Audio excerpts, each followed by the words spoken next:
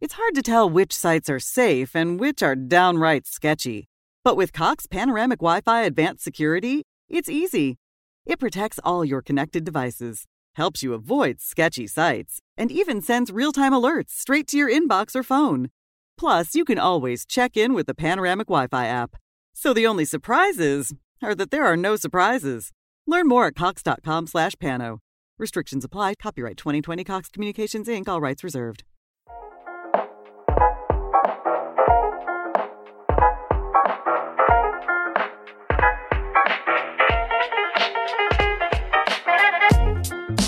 Hey, I'm David Eliku, and this is The Knowledge, a place for discussing big ideas and pressing issues.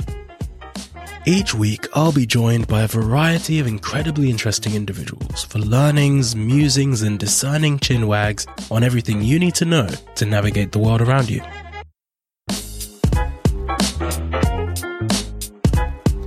This week, I'm joined by baker and food stylist Benjamina Ebuehi.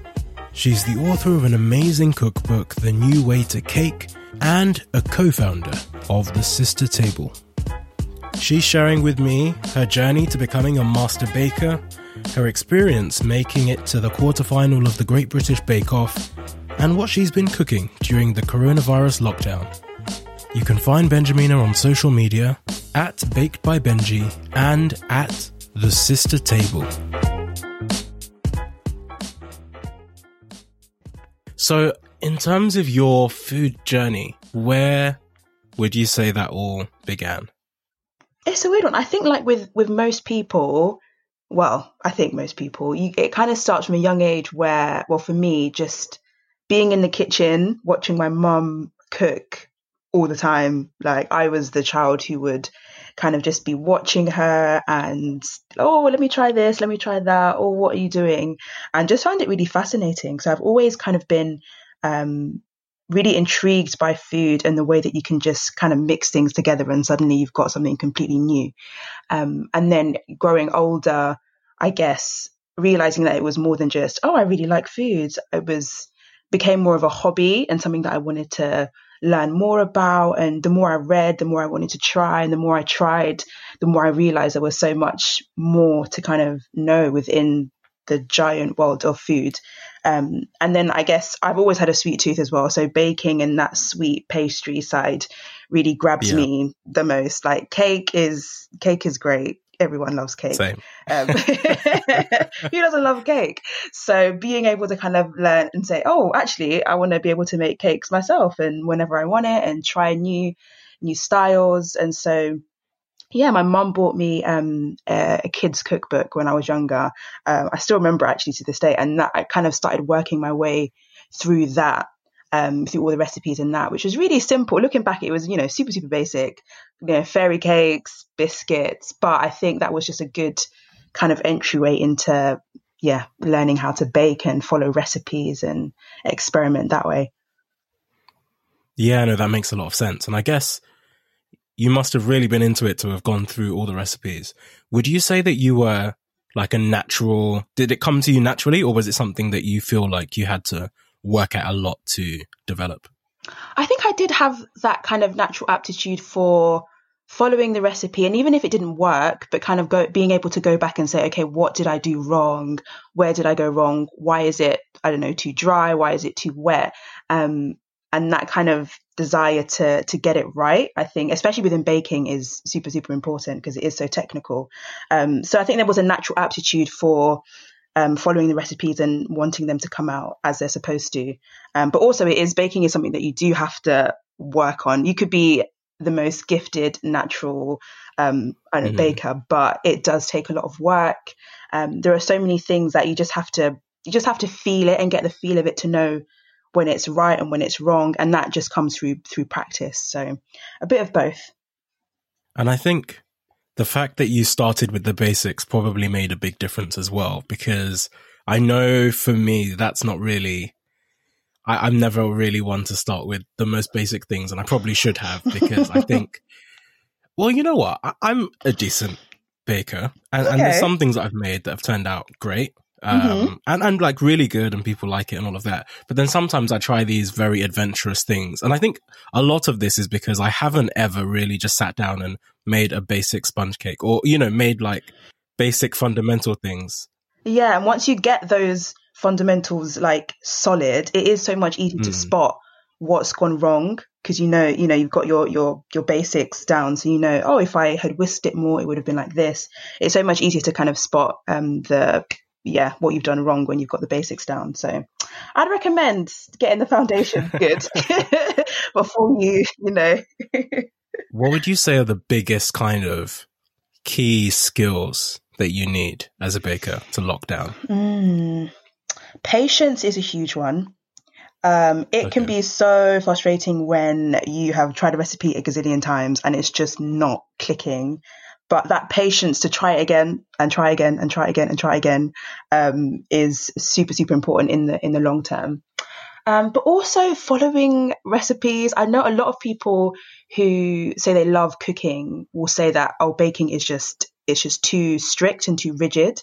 And I do get that, but being able to follow a recipe and understand, I guess, the terminology and follow the steps properly is most likely to give you good results every time. So I think that can be quite off-putting for people, just having to follow a recipe where cooking is a lot more kind of freestyle.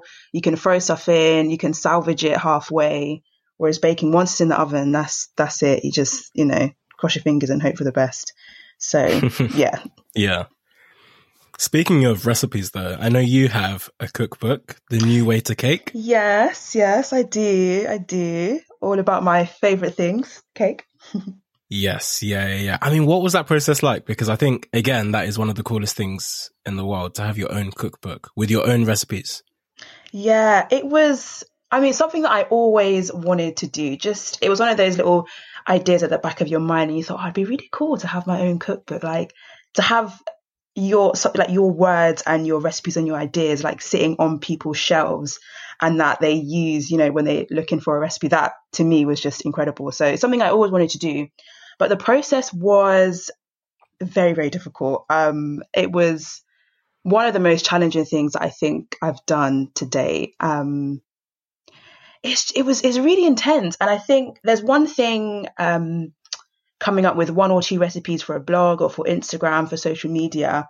And there's another thing coming up with, 50, 60 for a book, and then testing them again, because you want them to work. The worst thing is someone trying your recipe and they said, it didn't work. That is just, awful. You want it to work every single time for people.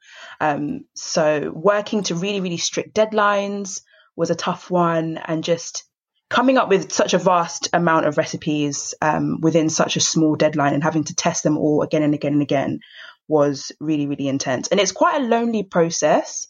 It's just you in your kitchen day in, day out, trying something that doesn't quite work, but it works in your head and you can see it, but you just have to kind of make it work in real life, and then actually having to write it all up and write your intros and explain why you've chosen certain ingredients and recipes, and really get the reader into your story and excited about the recipes was lots and lots of challenges. But it's one of those things, I would do it again for sure.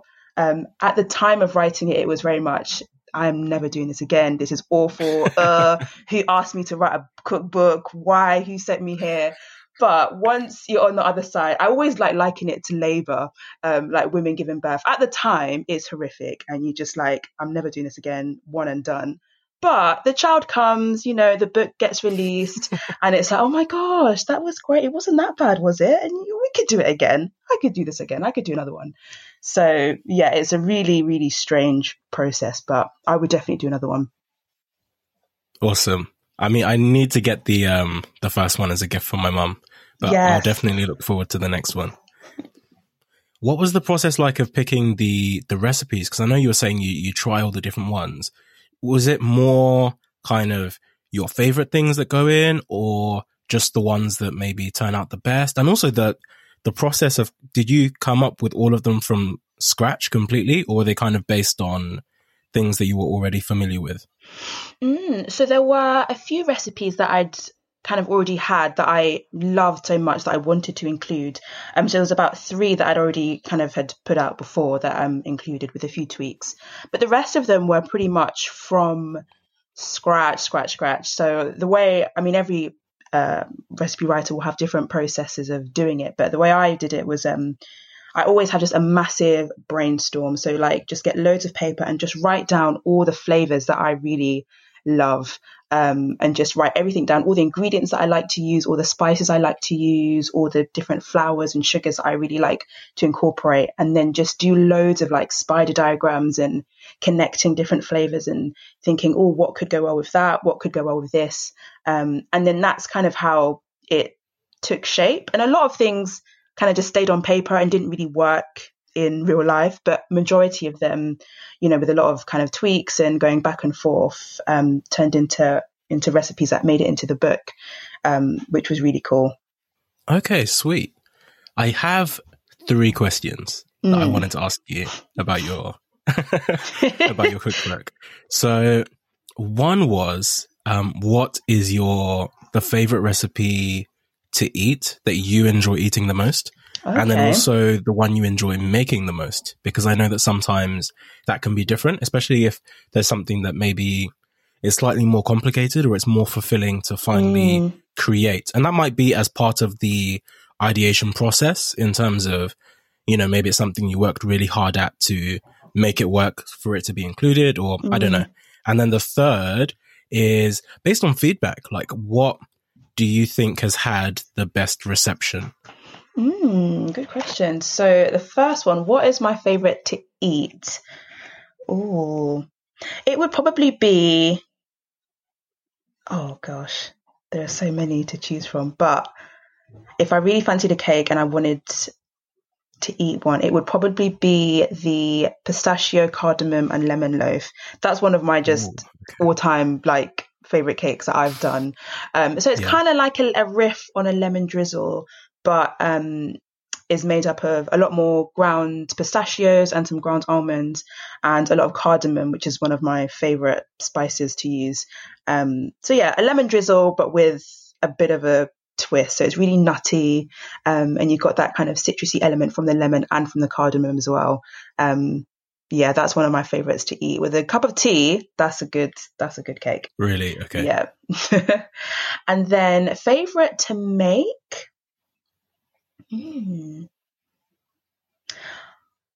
I think I'll go for is a cake called the almond brittle cake, and it's a really cool cake to make because it feels so counterintuitive.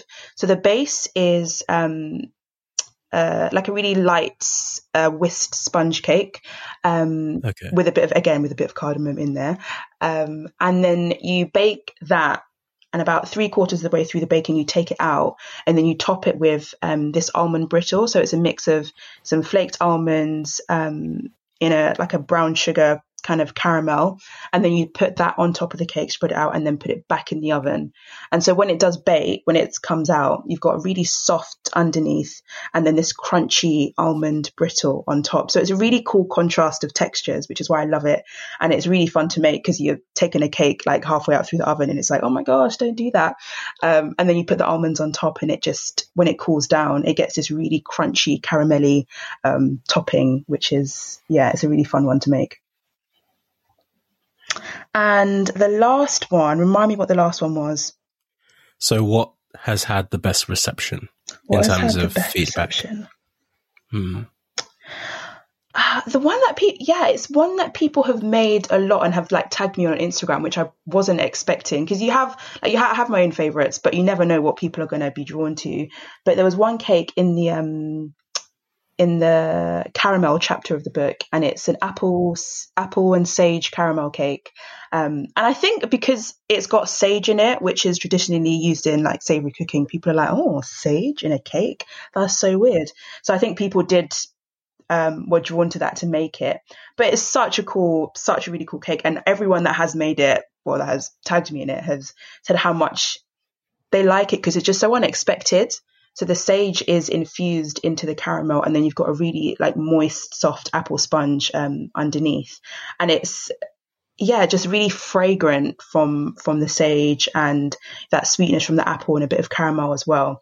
So I think people appreciated how kind of unexpected it was, because I think most people haven't used sage in a cake before. But I love incorporating herbs into cakes as well. That's so interesting. Yeah, no, you're definitely right, because I would never have thought to put sage in a cake. It's a weird one, but it works. So especially like herbs like thyme, there's cakes with thyme in there, with rosemary. It just gives such a different dimension to flavor. And I think like cakes don't have to just be pure like sugar. I don't think you should have a cake and the first thing you have is just sugar on your tongue. I think cakes can be just as complex as savory cooking. And so incorporating herbs is a really cool way to play around with that. Okay, that makes sense. I must admit, I did lie. I said I had 3 questions. I've actually just thought of one more. Go for it. I really want to try and make something from your cookbook. Ooh. But you need to tell me what is the easiest thing to make. Okay, what is the easiest? This is what, no, I get this question a lot. For my friends who like don't bake at all, they're like, okay, we want to support and make a cake, but which one is like really easy? And there are 2. So I think one is the masala chai carrot cake. And people hear carrot cake and think, oh my gosh, carrot cake. Yeah, they're literally like, carrot cake, that sounds so complicated. Oh my gosh. And I'm like, carrot cake is actually one of the easiest cakes to make, because you don't need like a stand mixer. You don't need any fancy equipment. It is just kind of put it in the bowl, mix it up, put it in the oven. And it's one of those cakes that it looks impressive and it looks like you've spent hours and hours on it, but it is quite a simple one. So the masala chai carrot cake, I would recommend. And also the peanut butter banana bread is a good one as well. Because again, that is just one bowl. You don't need any fancy equipment, just a bowl and a spoon, and you're good to go. Stick it in the oven. So those 2 are the ones that I recommend for people who are a bit like, oh, I don't bake, but I want to try it. So yeah, I'd recommend those 2. Awesome. I've just written both of those down. The second one definitely sounds like it's right up my alley. But the first one, I think I'll use that to impress, my mum and my friends. Yeah, that's a good one. So, oh my gosh, look, I made a cake, guys. It's carrot cake. And they're like, wow. And really, exactly. Throwing it all in a bowl and stuck it in the oven. So that's a good one. Fair. Okay. So you were also on the Great British Bake Off. Yes. Which is another super cool. That's, again, like such an amazing thing to have done and to have been part of, because I know that everyone actually tunes in to watch that. Like that is one of the few things that unites us as a nation, is everyone tunes in to watch it. It really does. So it's one of those few shows that I think like the whole family can watch, no matter your background. Like everyone just watches Bake Off. It's a great show. Yeah, like so in my family house, we'd kind of grown up watching the Food Channel a lot anyway, but that was definitely one of those things where even if I wasn't really watching TV at the time, we could all kind of come together and watch. But what was that experience like? And also just what even prompted you to go on? Because I have no idea what level of expertise you need to just decide this is what I'm going to do now. It was a weird one. I think I've always loved watching Bake Off. It's one of my favorite shows, and like from season 1, that was my thing. Like all of my friends knew, Benji, that's her thing, that's her show. They never really got it. And like as the years went on, as the seasons went on, and as I kind of started baking a lot more in my spare time, I'd watch it and think, oh, I could do that. Like I've done that before. I've made that, and it was nice. So okay, why not? And then I think it was 2015, the year that came on, 2015. So that was, I think, Nadia's year, who won. That year I thought, oh, do you know what? I'm going to apply. I'm going to do it. Like, just give it a go. What's the worst that could happen?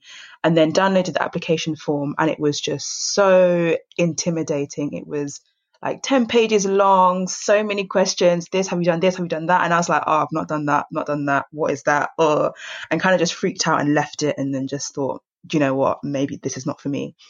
And then the following year, it was kind of coming up, had watched the season, it was coming up to the deadline, and I just thought, you know what? Let me give it a go. Literally, what is the worst that could happen? They'll say, no, we don't want you. Cool, carry on with my life. No one has to know.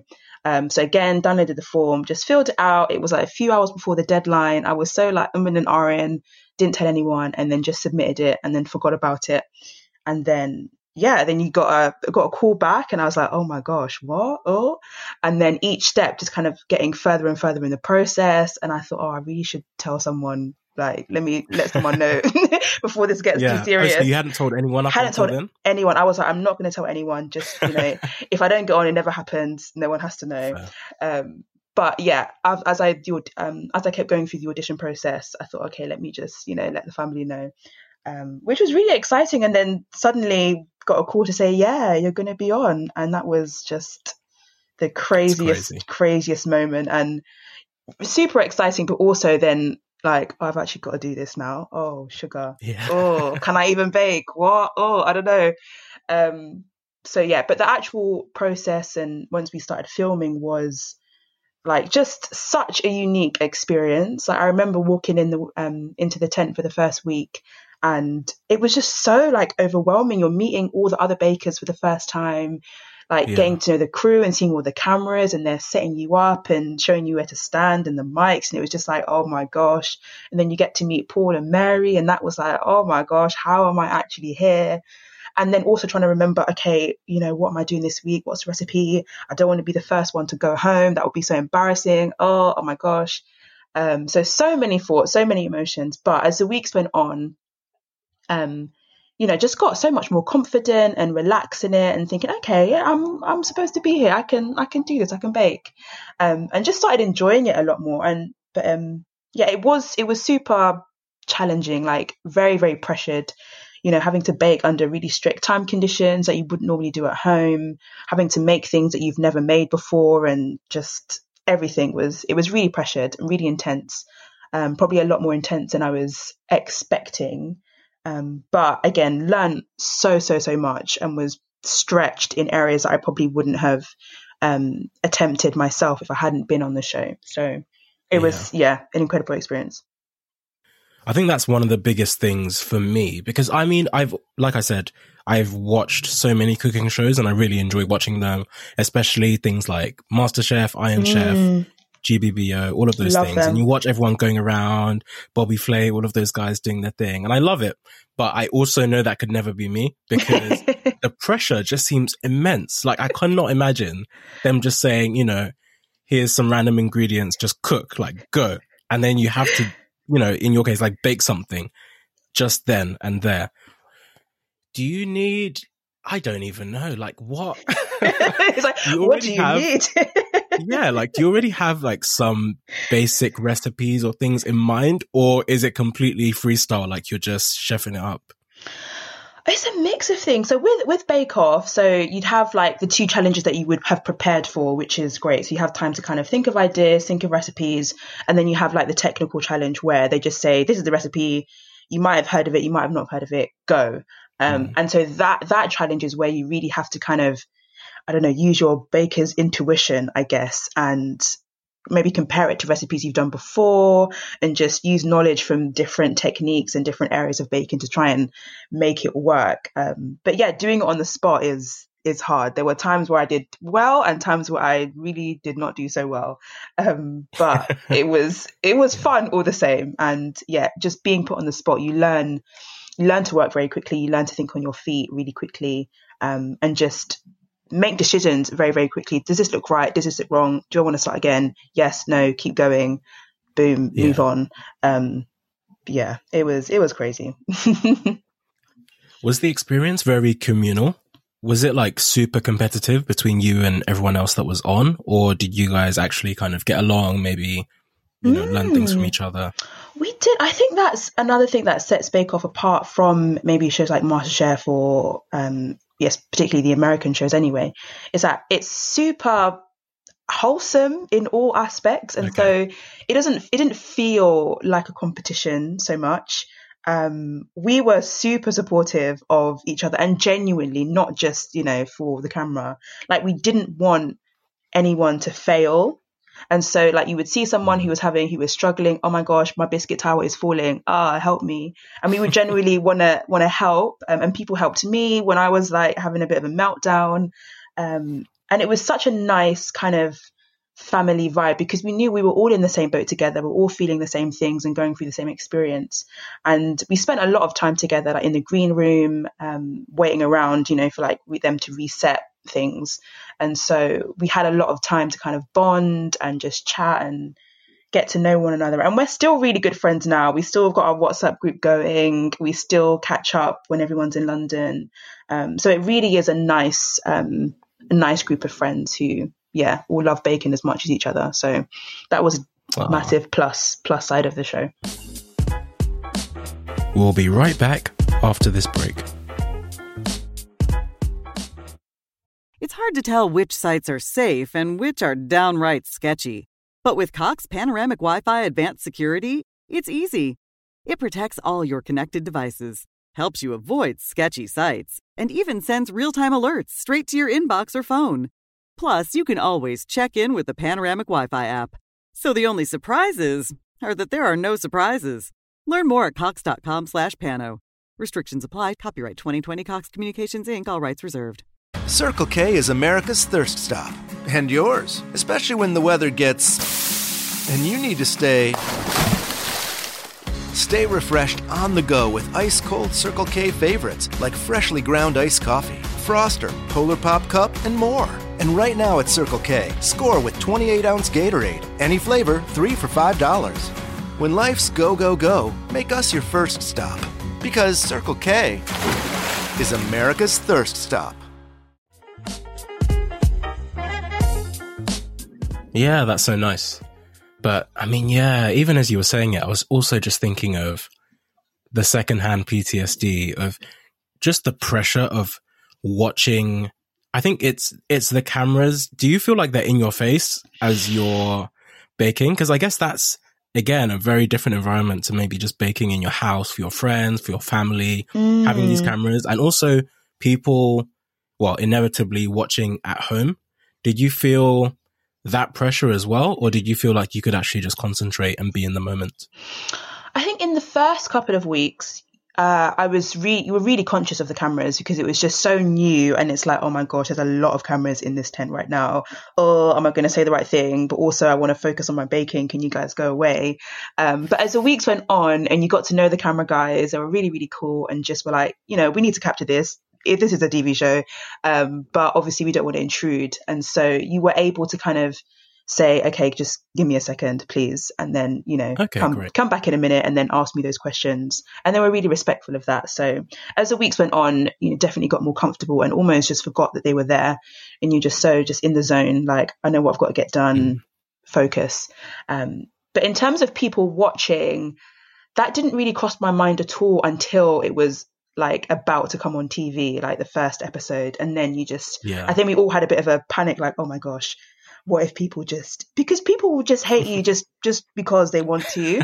And if they want to tweet about you, they're just going to do it. And so I think that was a big worry for all of us, just like, what if they just hate us for absolutely no reason? What's that going to be like? Oh, if they're going to troll you, they're going to troll you. So that was a bit of but luckily I think majority of us had really positive experiences with like social media and kind of comments from people. A couple of people did have it worse than others, but on the whole, it was quite positive, which was nice because you just don't know what people are going to say, and that could have been quite demoralizing, I guess. Read stuff about you that's just like, oh, why do they hate me? Yeah, no, exactly. But, all in all, quite positive. And so what have you been up to since then?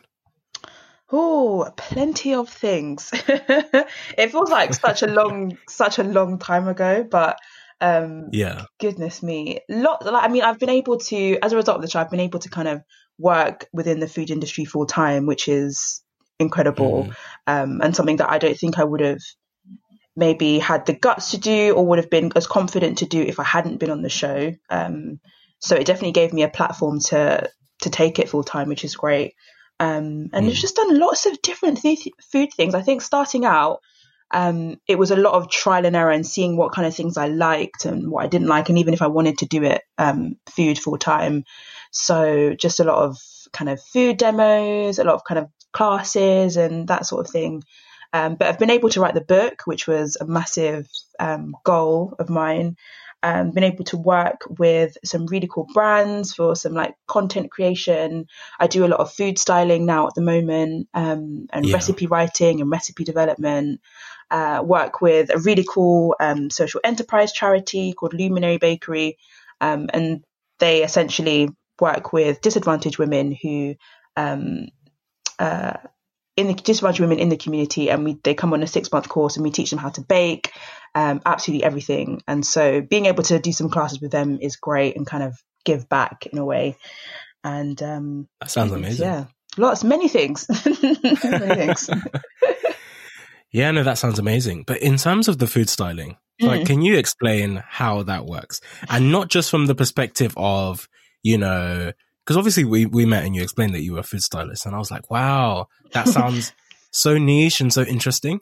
But legitimately, because I've seen your pictures now, and when I take pictures of food, it's not the same thing. So you need to explain, like, how, first of all, how you get so good. Is it you that takes pictures yourself? And yeah, all of that. So food styling, it's such a niche job, but it is a job that is so like prevalent in everyone's day-to-day life. We just don't realize it. So whenever you see food anywhere, whether it's packaging in a supermarket, in a magazine, food on a billboard, a restaurant advertising, anywhere that you see food out and about, it's been styled by a food stylist and then shot by a photographer. So essentially, that's so cool. Food stylists but make the food ready to be photographed, make it camera ready, essentially. Yeah. And so, you'd often be the ones cooking the food or baking the food and then styling it and getting it ready to be photographed or be filmed. So it's a really fun, weird job, but I love it. And every shoot is so different. But for my stuff, for like social media and things, I photograph that for myself for Instagram. And that's a lot of trial and error, loads and loads and loads of just trial and error and figuring out what kind of style you like. So I like mine quite minimal, and that's reflected in my book as well. It's really pared back, really simple, not too many like props and not very cluttered, and just really bright and fresh. And there's, a gazillion ways to style food, but that's what I like for my kind of feed. But it's just a lot of practice, a lot of practice and trial and error, doing test shoots with photographers to just build a portfolio. But it's a fun job. It's a really, really fun job. And you get to work with some really cool brands, some really cool projects and other creatives, photographers and art directors. So it's a fun one. Again, do you think there's a big learning curve for that? Because, when you're watching, there's a lot of things that you see and you're kind of judging your ability in terms of, could I do that? And I was looking at some of your pictures and I was like, I feel like there's a whole set of skills in terms of actually baking the cakes and the pastries and all of that stuff. And then even if I could bake it, could I take pictures that look like this? I hear you, but you know what? When I look back on some of the photos I was taking like 2-3 years ago, I cringe. I'm like, oh, that was really okay. That was poor. That was shoddy. And and it's growth. Like the growth is, you look back and think, I actually thought that was good at some point, and just practice, and just interacting with other stylists, with other food bloggers, food photographers, and assisting other stylists, working with a different range of people because everyone has such a different way of doing things. So it's really cool to spend time with other stylists and photographers just to see how people do the same thing in 10 completely different ways. Is really interesting. So it is a lot of just getting stuck in, trying it. For things like social media, there are like little tips that you could use. So things like natural light. People always, it's funny when you can see photos that were taken like in a room with the light on and you've got that like yellow tinge, and I'm like, no, don't do that. Just like natural light is your friend. Just sit, by a window, a plain black background, and just start from there. Natural light makes such a difference. Okay. These are good tips because I'm definitely going to be trying it, and I will be sharing them with you. So they better bang. Like no pressure. Definitely no pressure, because I feel like, again, yeah, like I was saying, I've definitely tried taking pictures of things I've made in the past, and to my eyes, this looks good. Like, this is great, and it's just not the same as some of the stuff that I've seen you do. Oh, thank you. But yeah, if you need any more tips, shout. I'll do my best. Thanks. I will do. I definitely will take you up on that. So I know that you also run or have been running the Sister Table. Yes. How did that come about? And just tell me more about it in general. So the Sister Table, essentially series of like pop-up brunch clubs and supper clubs that I run with my actual real life sister, Bonita. And so food is a massive part of my life, and I always, like, my sister and I, we love having friends round for dinner parties. Like, we host a good dinner party, I will say. So that's something that we did like at home quite regularly. And it was just really cool to kind of invite friends from different friendship groups and just everyone to get to know each other. And we just style the table, and I do like a massive feast. And it was just really, really good times of our friends just getting to know each other over food. And we thought this could be a really cool thing to do on a bigger scale. Like, we could scale this up and just invite other really cool women and just do great food in really cool venues. And so that's kind of how the Sister Table started. And we predominantly do brunch. And that was because, for a few reasons. I think brunch, everyone loves brunch. It's just something that has exploded in the last few years. And it's just a little bit more informal, I think, than dinner. And it's just got a more relaxed kind of vibe, which is what we wanted to have for our events. And so every other month we host a brunch for about 30 women in different venues in London. We do a really nice 3-course meal. And it's just a really relaxed time of getting to know some other cool women, building relationships, having a good meal, good afternoon. And we've been doing that for a couple of years now. And they've gone really, really well. We won a Young British Food Award last year. Wow. For our events, which was amazing after just being set up for about 8 months, and we won that. So that was really cool. And have gotten to do some brunch clubs and supper clubs for some really cool brands as a result of it. So yeah, we love it. Absolutely love it. Wow, that's so cool. Especially being able to win awards for a brunch club. Yeah. And I think the coolest thing about it is the fact that you make the food, because, the brunch clubs exist to the extent that, people meet for brunch. But I don't think, even of all the ones that I know, I don't think any of them actually involve people, well, the hosts at least, cooking the food. And I think that's what gives it a more kind of homely, relaxed, cozy feel. I think it feels like people are kind of coming into our home, even though we use, different venues in London. It feels like you are coming into our home, into our space. We're cooking for you, and it just makes it so relaxed and just such a welcoming atmosphere, which is something that we really, take pride in. That anyone is welcome. And just come, have a good afternoon, and networking, but without calling it a networking event as well. So they're really fun.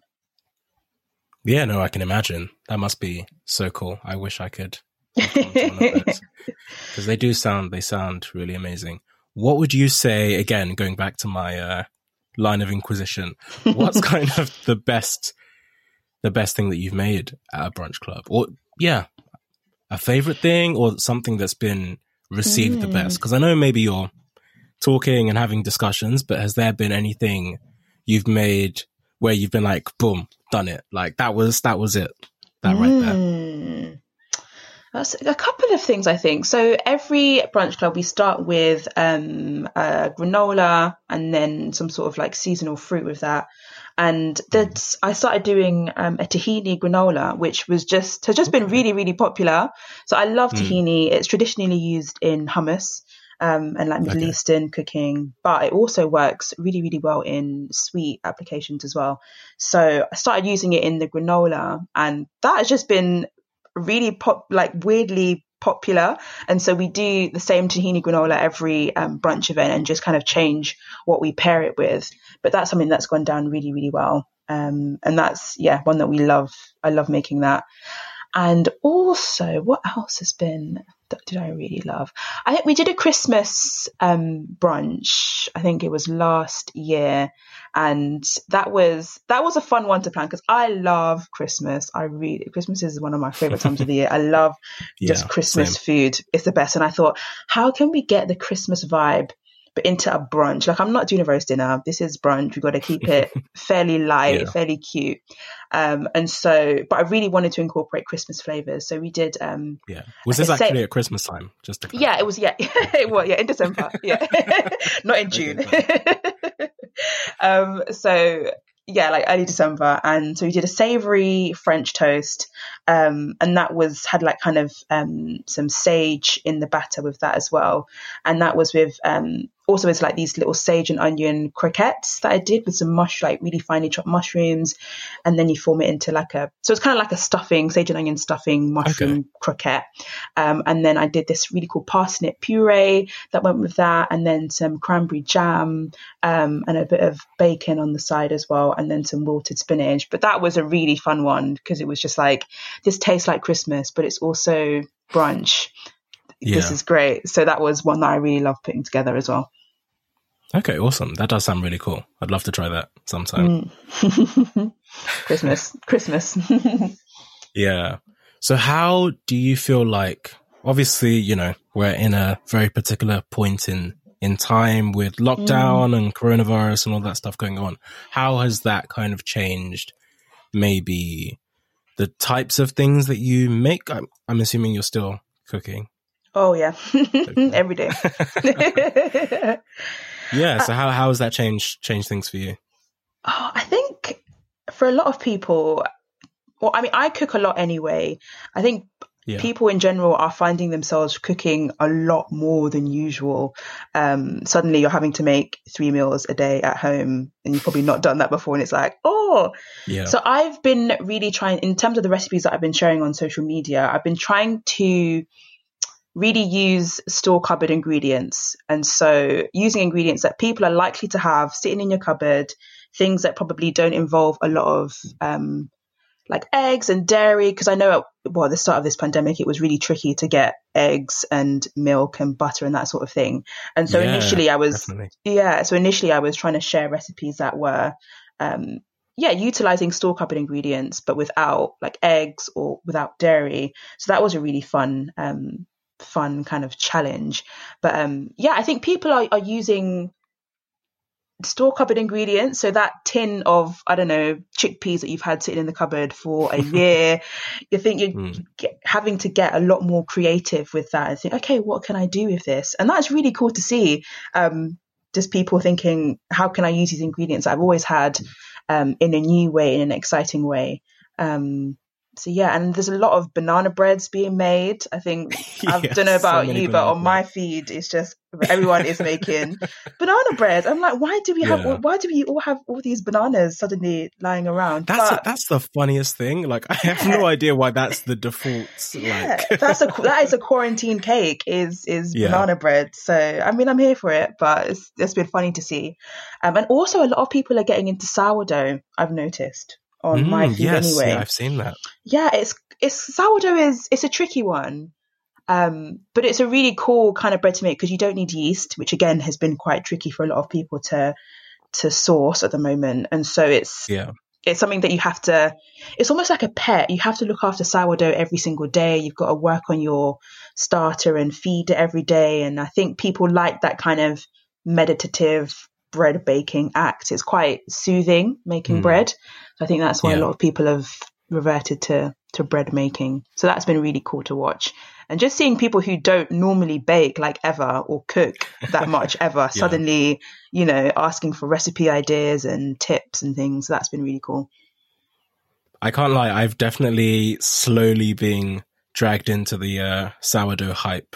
Especially because, first of all, I couldn't find any yeast anywhere. Yeah. But also, I mean, not that I've actually tried, but I've just been watching other people do it. And I've been absorbing so many videos and recipes. And I'm going to attempt it soon. Just because, again, it's one of those things where I don't even think I've tried making bread before. Cake, yeah, definitely I can do that. And other types of pastry type things. But you know what? what made me pause is because I watched one person make this amazing looking bread and I was like, wow, I want to try that. And then I saw someone else try that recipe that the original person shared, and it was not the same thing. Oh, It was not the same thing. So I was like, maybe is this where I want to start?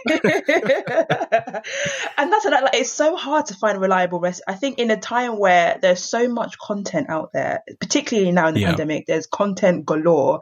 It can be tricky to find reliable recipes. And so I tend to stick with people that I have trusted and I know that you've tested this, rather than just one person who said, yeah, I made this once and here's the recipe, give it a go. I'm probably not gonna try that. But yeah, there's some. But bread baking is so relaxing. Oh, it's such a soothing act. So I definitely recommend trying some bread. It's really cool. Yeah, my mum used to make bread, and that's why it's one of those annoying things that I'm not at my family home at the moment, because I would hope I could only hope for some of those things. So I'm actually having to learn everything for myself now, which is unfortunate. Well, everything with regards to, baking, I can cook other things myself. Okay, that's cool. So how would you recommend people get into making things themselves and also making things from home, both in terms of baking, but also other things right now? In terms of cooking, I think it just starts with giving something a go, particularly if you're someone who maybe doesn't cook much anyway, and it can be a bit intimidating. Suddenly I have to make so many meals, or what do I do? I think just giving something a go and experimenting, particularly with cooking over baking, you can get away with freestyling a lot more and kind of going with the flow compared to baking. And I think just finding a few people, trusted sources online, not, one babe that just decided, oh, this is how you make this. Just find a few trusted sources online that are quite, maybe that have recipes that are quite approachable, that don't use a million ingredients, and just starting with the basics again, I guess. Having, like one good pasta dish under your belt, one good rice dish, one good kind of potato dish, and then you can build on that and start incorporating other things and adding more flavors and ingredients. But I think once you've got your kind of base recipes, it's really easy to kind of just chop and change and experiment, and depending on what you've got. Yeah. Okay, that sounds really good. On that note, have you ever, this is not even something I was planning to ask, but have you ever tried making pasta from scratch? Because, yes. I haven't. I've watched, so two different versions. One, when at one point I was living in Shanghai for a bit, and I was working at a law firm there, and we used to go for lunch together. And we went to this place, which is literally around the corner. It wasn't even like anything upscale. If anything, it was just kind of like a greasy, the equivalent of like one of those greasy breakfast places here. Oh, but they can be the best places sometimes. Yeah, no, it was because they made all the pasta with their hands, and it was ridiculous. Like you would just see them in the back, just stringing this pasta. And then also they cut it again, just with a knife with their hands. And so when you get it, it has all these like ragged lines. So it's not even like finely sliced. Wow. It's just bish bash, bish bash, bosh. Here you go. Yeah. Yeah, love fresh pasta. Like it's just literally just two ingredients, like pasta flour and eggs. That is all that you need to start and make pasta. And of course, there are some recipes that, are probably better with a pasta machine. But if you've just got a rolling pin, you can make pasta, some flour, some eggs. You can do your own pasta, and it's just, I love it. Really? Like you're saying this, is it as simple as you're saying, or is this something I'm going to need to try a few times? I think there are different types. So I would start with, there's a type of pasta called, I'm probably going to say it wrong, but pici. It's spelled like Pici. I think it's pici.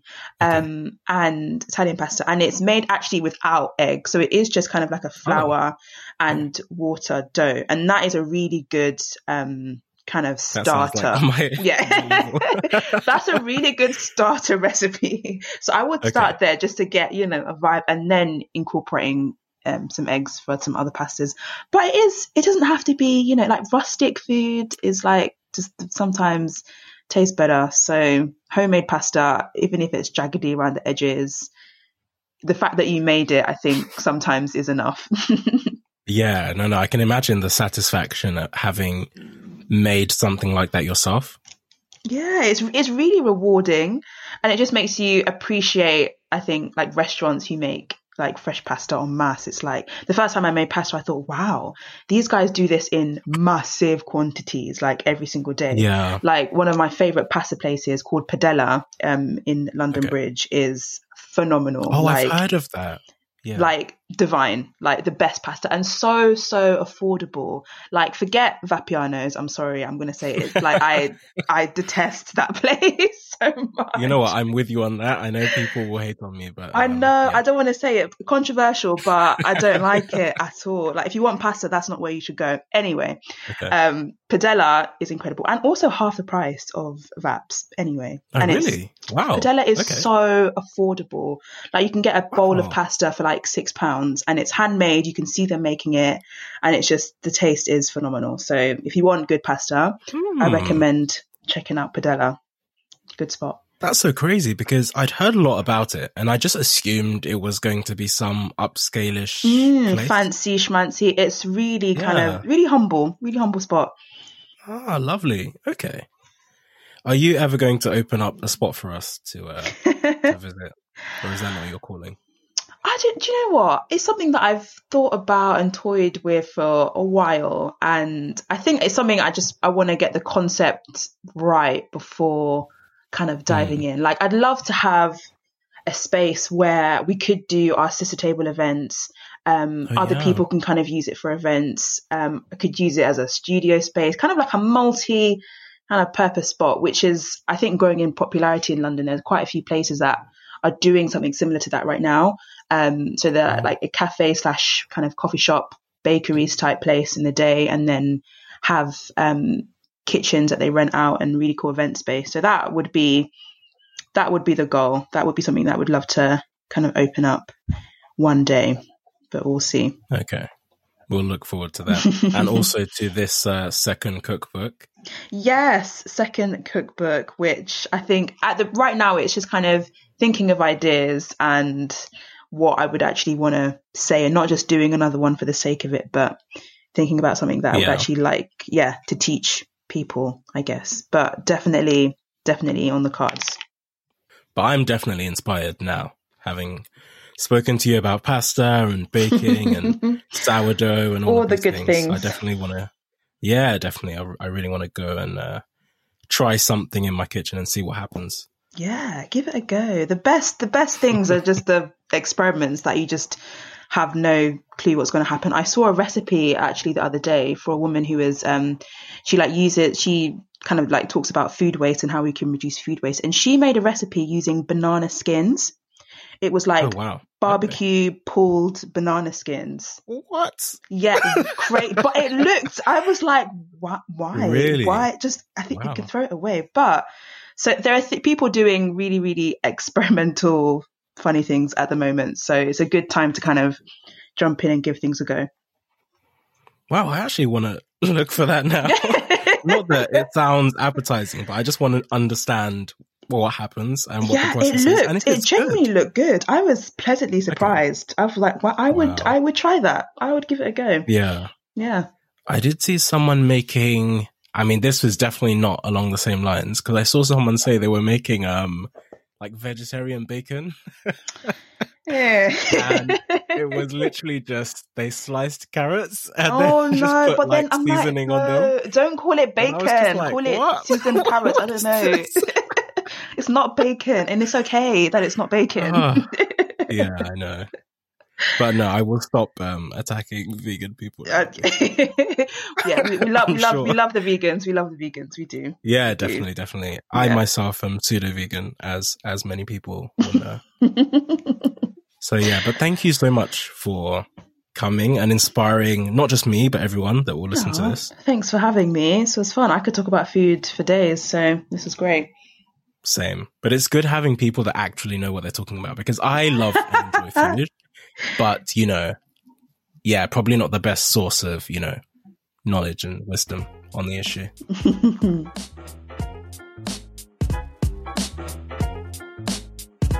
Thank you so much for tuning in. Please do stay tuned for more. Don't forget to rate, review, and subscribe. It really helps the podcast. And follow me on Twitter. Feel free to shoot me any thoughts. See you next time.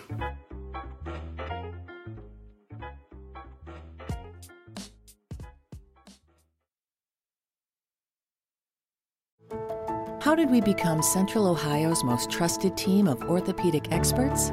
We focus on what matters most, our patients.